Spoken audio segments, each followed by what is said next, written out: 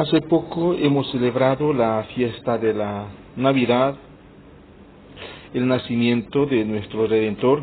Es una alegría que lo hemos podido vivir en familia, en comunidad, lo hemos celebrado en la Eucaristía, muchas otras celebraciones, hasta en el aspecto social. Así que esta alegría ha envuelto pues toda nuestra jornada, estos días. Pues esta alegría se lo manifiesta de distintas maneras. Pero la liturgia cada vez más nos va centrando en la figura central y en el mensaje principal de lo que es la fiesta de la Navidad. Aunque de una manera distractiva lo hemos podido ver, la fiesta de la Navidad como una fiesta de los regalos, del intercambio de los regalos, que una buena comida, una ocasión para que la familia se pueda reunir, etcétera. Pero cuando este día de la Navidad pasa, ¿qué es lo que celebramos el día 26? ¿Qué es lo que celebramos el día 27? Puesto que el día de la Navidad no es simplemente un día a celebrar, sino es todo un tiempo.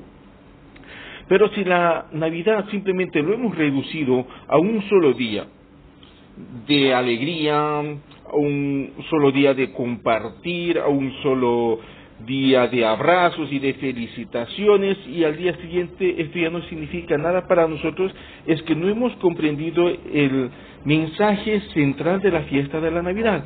Pues la fiesta de la Navidad se lo va celebrando durante todo un tiempo, y hoy estamos justamente dentro de la octava de la Navidad, donde recordamos, porque hemos leído así en las lecturas, la presentación del niño Jesús en el templo.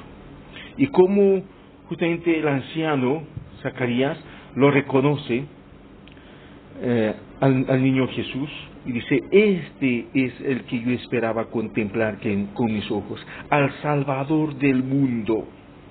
Lo mismo hace la anciana Ana y da gritos de júbilo, habla acerca del niño, da testimonio, dice: este es el que nosotros esperábamos.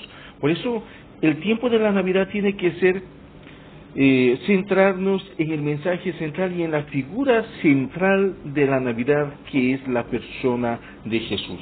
Y es lo que justamente en estos tiempos hemos estado apartando.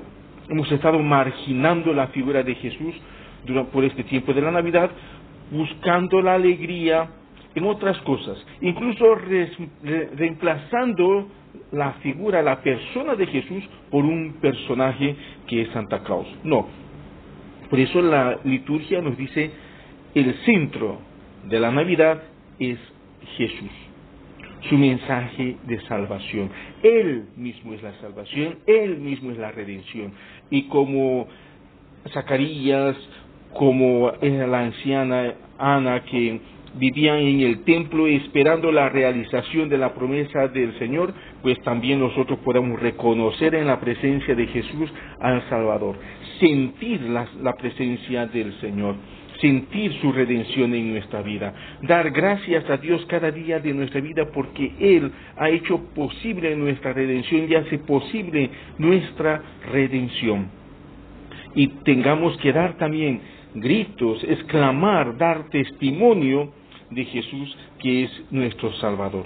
Ojalá que en este tiempo de la Navidad podamos cada vez más resaltar y rescatar la centralidad de la persona de Jesús, que tanto tiempo necesitan nuestros tiempos. Que así sea.